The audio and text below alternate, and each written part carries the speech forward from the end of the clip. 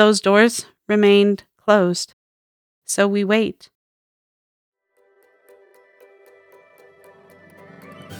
Hey there! If you believe in God and aren't really sure what to do with that belief, or if you personally know Jesus and want a deeper relationship with Him, then this podcast is for you. I'm Rachel Middleton, and welcome to the Bookcast.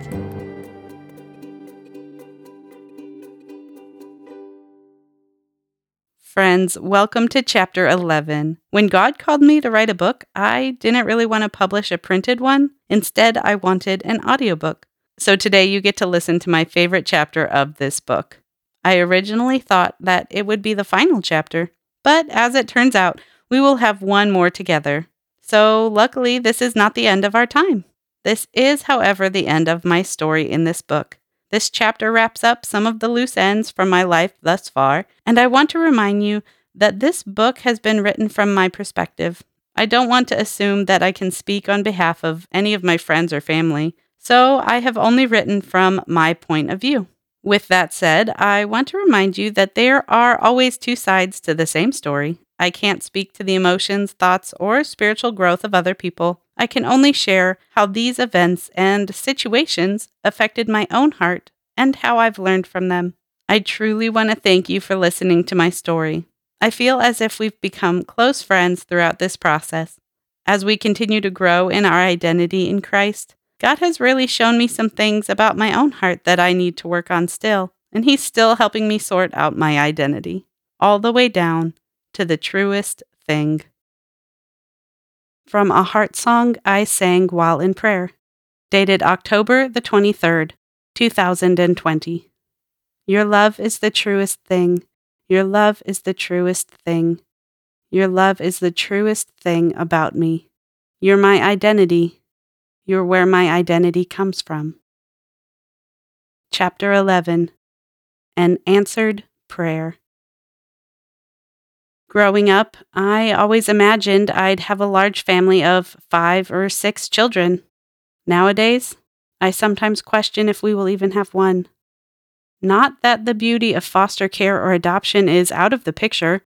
The incredible reflection of the gospel in adoption is stunning, and I know that in my head, but up until now, each time we have approached God asking about adoption, He has closed the doors, making it clear that pursuing adoption or foster care is not what He has for us right now. It's been difficult to continue to trust God in that answer, especially when our hearts have so much love to give, and especially when friends and family seem to expect adoption and foster care to be our path. Even though it comes from a place of love, each comment or suggestion takes its toll on my heart, bringing a sense of unwarranted guilt for their unmet expectations.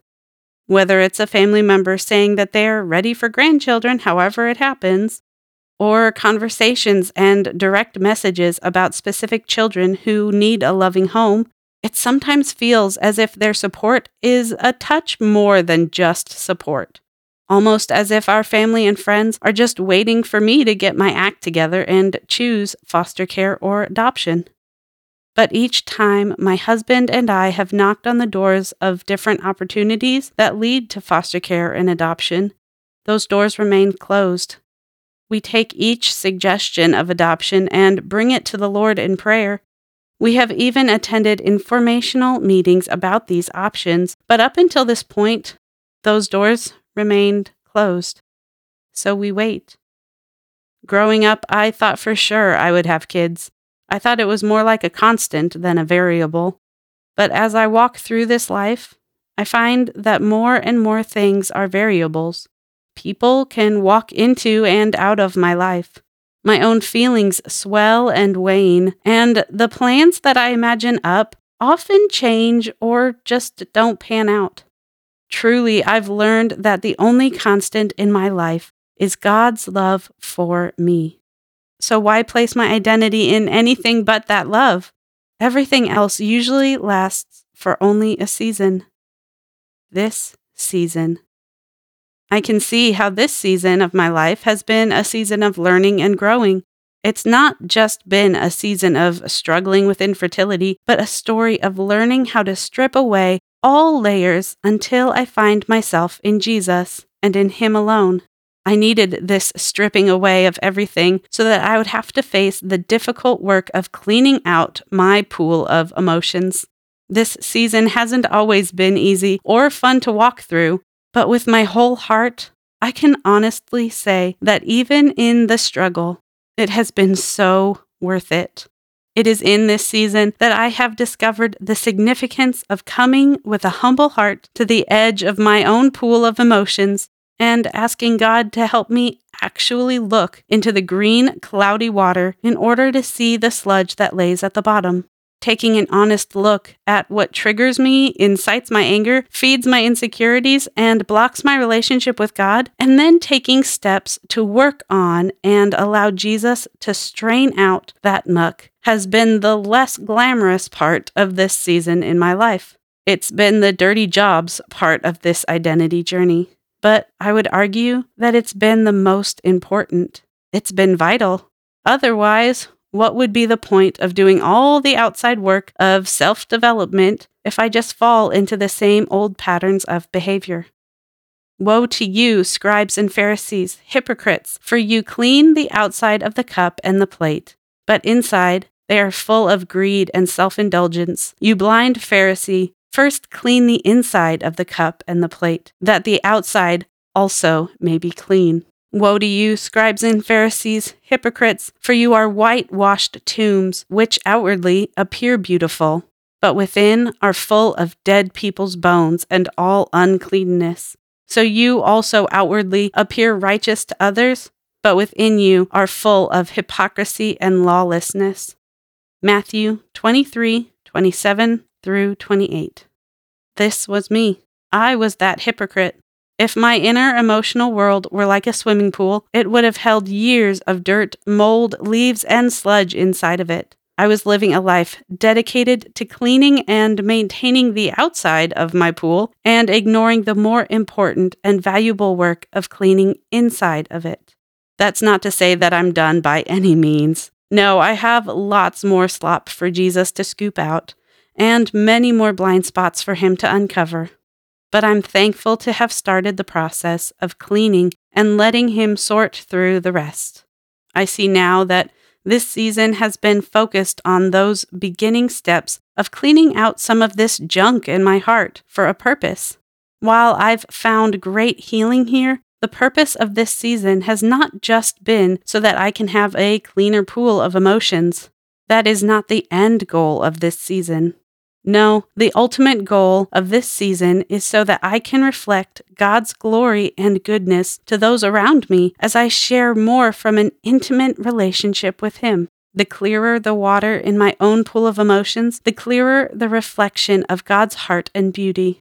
I want to share with you the clearest picture of God's heart that I have ever seen. A vision that I believe God gave me in order to sustain me through this season of pain and recovery. This vision spoke directly to my view of God and identity in Christ. While praying, I sometimes receive pictures. This time, however, was different. It was the most vivid, passionate, intense, and real picture that I didn't merely see, but felt. This tangible vision changed my heart and how I saw myself forever. My vision. I never thought that I would see it. The prophet Isaiah described it by saying, "The train of his robe filled the temple with glory."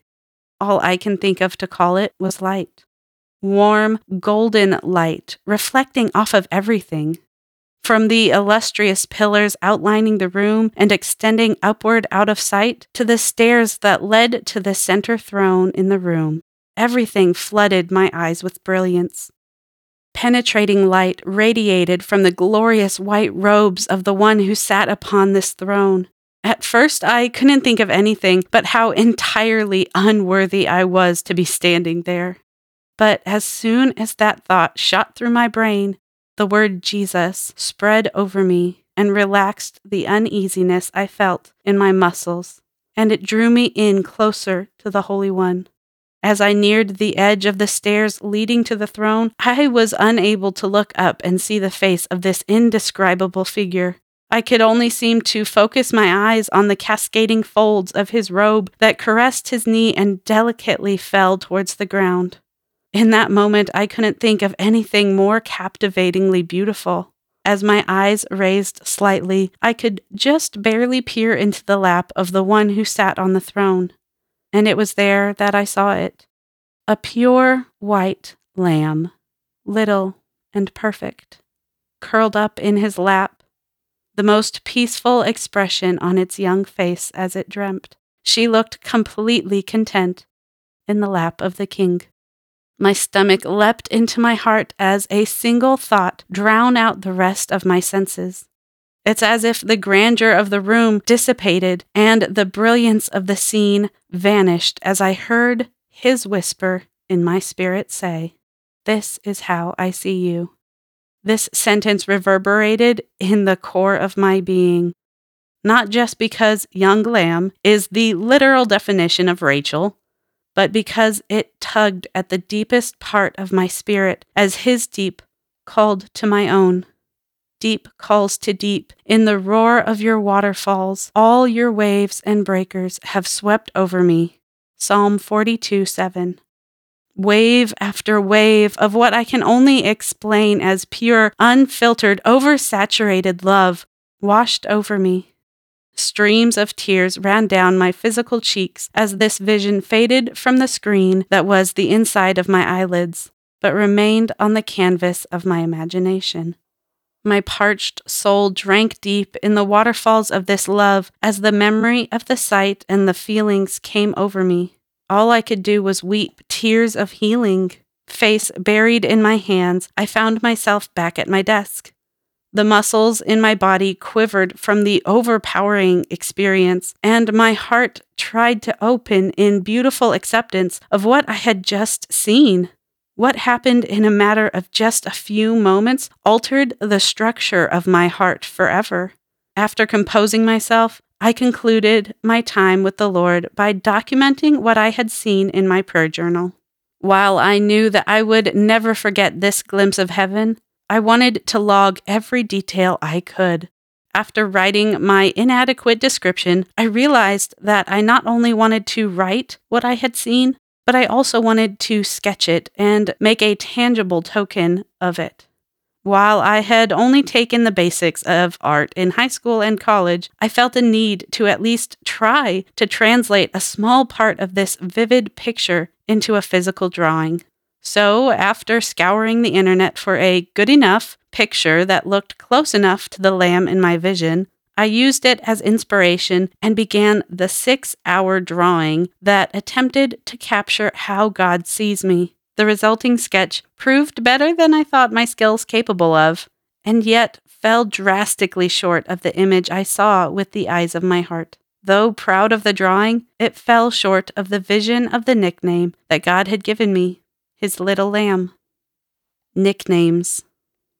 I've always been fascinated by the idea of God having a nickname for each of his children.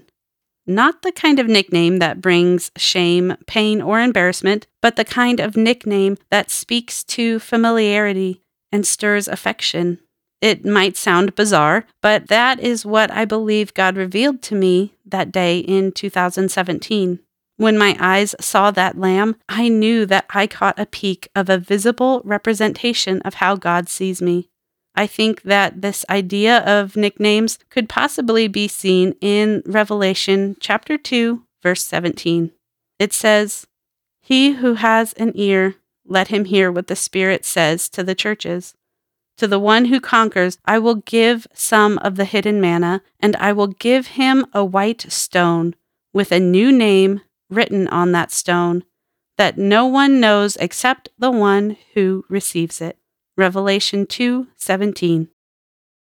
A new name that no one knows except the one who receives it. I am no theologian, but that sure sounds like a nickname to me. As I reflect on this concept of nicknames, I see how God wrote on my heart this idea of him having a nickname for each of his children since I was born. I believe that God began etching the groundwork for this belief since my earliest memories. In preparing my heart to receive his nickname for me, I believe God used my granddad. Peaches. Even before I was born, my granddad had a tradition of bestowing a unique nickname to each of his daughters and eventually his granddaughters. Not the kind of nickname to be used by just anyone, but the kind of nickname that ties two hearts together in mutual affection and tenderness. Granddad's nickname for me was Peaches. Almost like a secret, only Granddad could call me Peaches in his simple and tender way. While everyone in our extended family knew my nickname, only Granddad had the authority to call me by this nickname. I still have a few trinkets and mementos that he gifted me, representing our special bond through this nickname. My favorite being a glass paperweight formed into the perfect peach shape, with flecks of soft orange inside. These things have always brought me joy and helped me to relate to the idea that I was Granddad's Peaches. So when a close youth group leader that I had in junior high school shared about how she felt God had a nickname for her, my heart had already been primed to understand the implications of such a statement. I already knew the tenderness and closeness that this concept suggested because I had felt it from Granddad. I remember praying as a junior high student, asking God to reveal his nickname for me, but I couldn't hear anything substantial. I remember trying to guess a few nicknames over the following weeks to see if any sounded right, but nothing resonated with my spirit. As years swept by, my mind misplaced the prayer for God to reveal his nickname for me, but my heart never lost track of that desire. That's why when I heard God say, "This is how I see you," I felt deep in my spirit that I finally had an answer to that prayer. This revelation and answer to a prayer that I had sat on the shelf for over 10 years felt like soothing lotion applied to my heart. This answer came at a time when I felt like none of my prayers were being answered. Answered prayers. In 2017, when I saw that glimpse of heaven, my heart was in the thick of wandering through the dense fog of the pain of infertility and the disoriented identity I was struggling through. I wasn't expecting God to answer any prayer other than the one I kept bringing to his throne. Working part-time gave me plenty of opportunity to pour my heart out to God in the form of quiet prayer. Most often, these prayers were begging God for a child, sharing this deep hurt of my heart, and hoping that God would finally do something about it.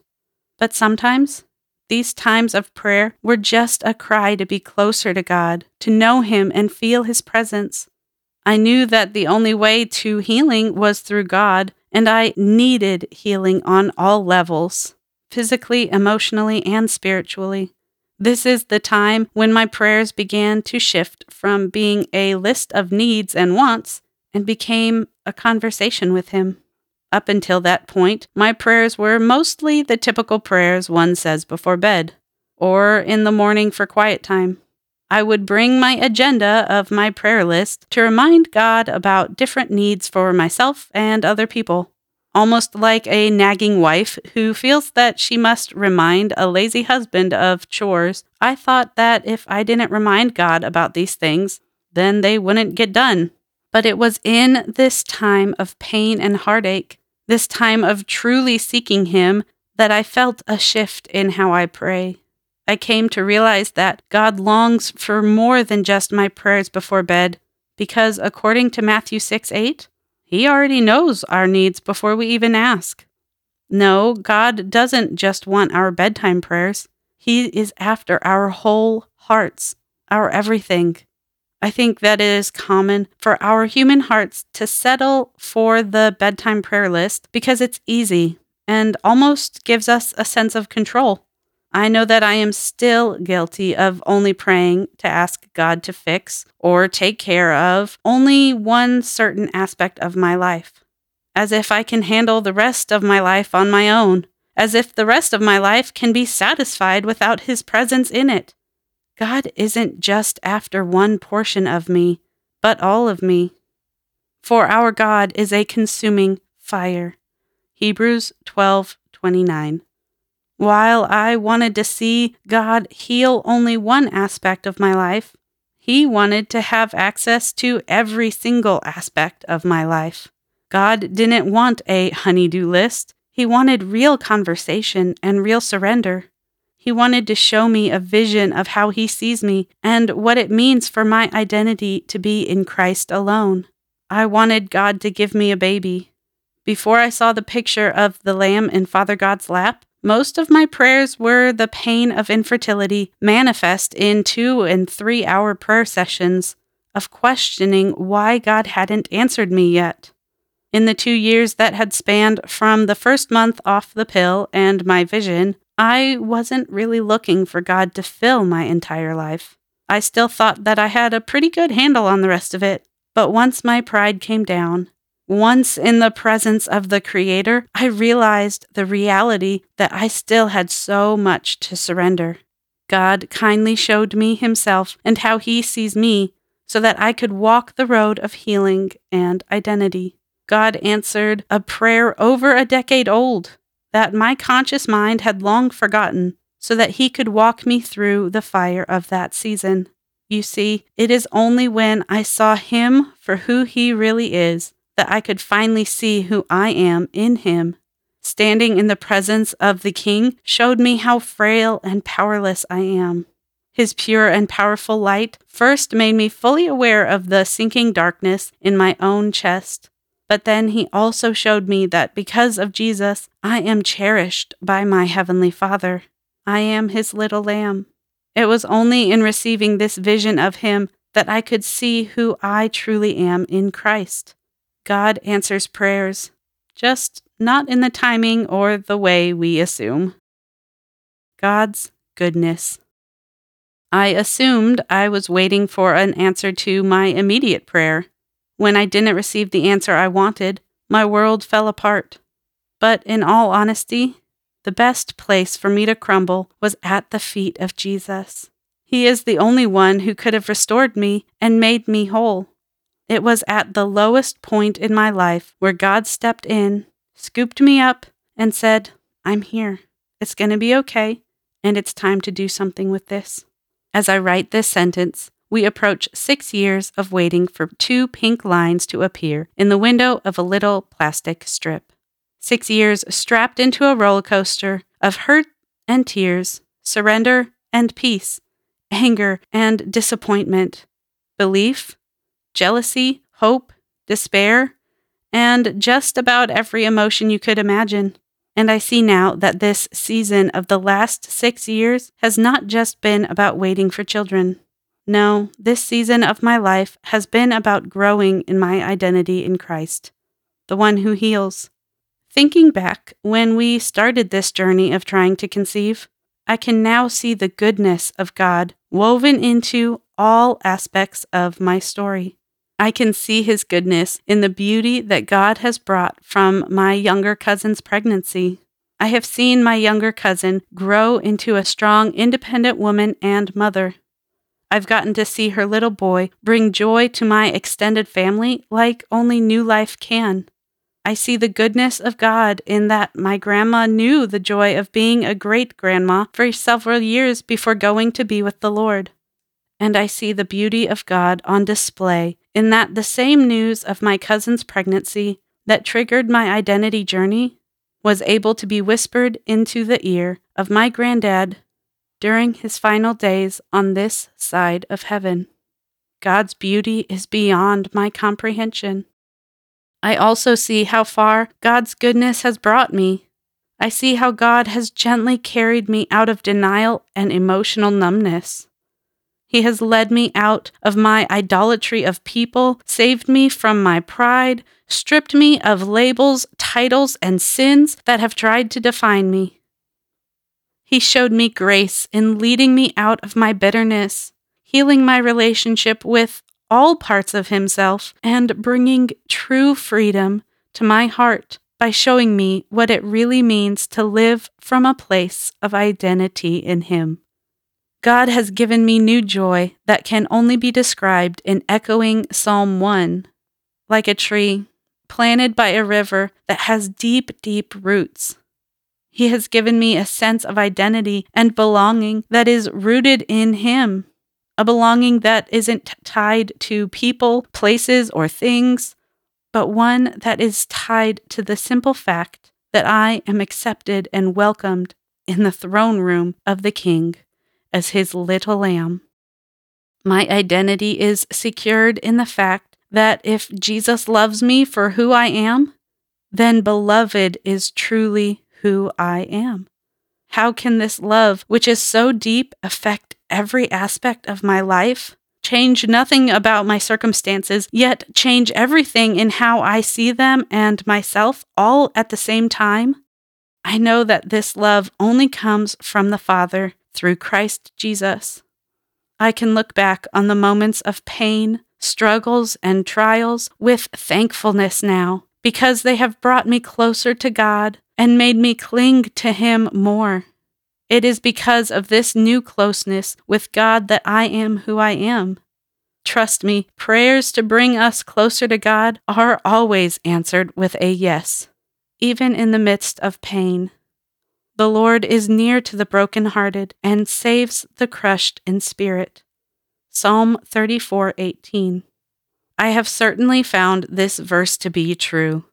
God brings us closer to Him in the trials and struggles because He is the source of life and healing.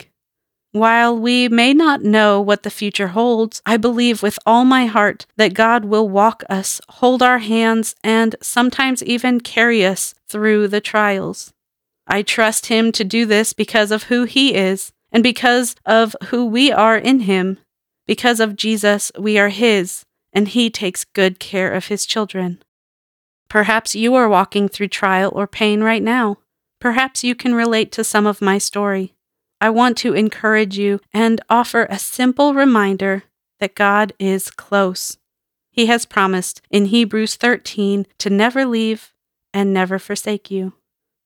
And be content with what you have, for He has said, I will never leave you nor forsake you. So we can confidently say, the Lord is my helper. I will not fear. What can man do to me? Hebrews 13, verse 5 and 6. We don't have to fear in these times of struggle because the Lord is our helper, and He is close to us. The best thing that we can do in the pain is seek to know Him more and trust in His goodness. Your nickname. I believe that one word from God is worth more than all the words I could ever write, and that He has the ultimate say in our identity. So I want to take some time to make room to hear straight from Him. Remember that the Holy Spirit lives in you, so you can come to God with an open heart and hear directly from Him. But I also want to encourage you, if you don't happen to hear an answer right away, remember, it took my heart over a decade to discover the answer to this question. So don't let shame or doubt sneak in if that happens. In either case, I encourage you to continue to seek God and pursue a deeper relationship with Him. I want to invite you to listen with me to the Holy Spirit to see if He has a nickname that He wants to reveal to you today. After we pray together, take a moment to pause and let the Holy Spirit bring something to your mind or heart. You can take as much or as little time as you feel comfortable. Perhaps during this practice, you will think of a name, or maybe you just know what He says to your heart. Perhaps a fond memory will surface, or maybe you will be able to picture what God says to you on the canvas of your imagination. However it comes to you, if the Holy Spirit brings something to your mind, feel free to take time to sit with it and let it penetrate the deepest parts of your heart. Or if you do not hear, see, or sense anything, feel free to just sit in the presence of God and breathe Him in. If anxiety, fear, doubt, unresolved past trauma, or distress of any kind tries to creep in during this practice, I encourage you to pause this book and seek professional help in healing the wounds that have caused it. So, whenever you are ready, open your hands and place them palms up in a comfortable position. It should almost feel like you expect to receive a gift, because we do expect to receive something from heaven. Take a deep breath and pray this prayer with me. Holy Spirit, come and fill this moment. I invite you to come be with me. Manifest your presence here in this space. Please open the eyes and ears to my heart to hear you speak. Reveal to me how you see me. Father God, thank you for loving me so deeply. Thank you for making me uniquely yours. Father, what is your special nickname for me? Let's take a moment to listen.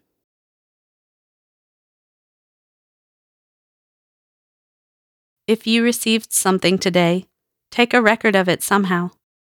Write down a description of it, draw a picture, record a video of yourself describing it, or share it with a close friend who will support and listen with faith. Receiving a word from God is powerful, and I believe it's worth holding on to and remembering in a special way. Resources. For today's resources, I have included my picture, the one that I sketched from my vision, in the show notes. While it does not depict the most glorious part of what I saw and falls short of accurately describing the feelings that came along with the vision, it does capture a small portion of what God showed me and is a simple token of my identity in Him. If you got a nickname today, I want to encourage you to share it with someone of faith who is close to you. Tell them about how you received your nickname and share with them what it means to you. I know that this can be a scary thing to do, but I truly think that it's important to share what God tells us. That way we don't forget about it. Also, feel free to share this chapter with that same person. Perhaps they will hear their nickname from the Holy Spirit as well. I pray blessings on your journey so far, and I hope that you have a blessed day in Jesus.